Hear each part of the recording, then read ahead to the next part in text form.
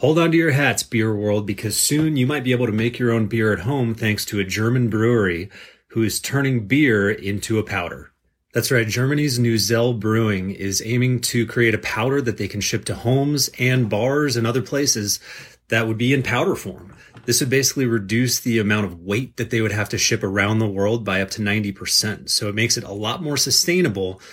So far, they've only created a non-alcoholic version of this powder, but they expect that within 3 months, they will have a frothy, foamy version of powder that they can ship to you that has alcohol in it, just like a normal beer.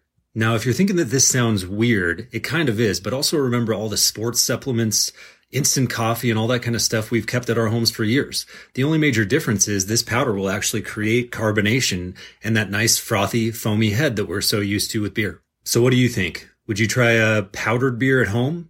Follow Beer Freaks for more.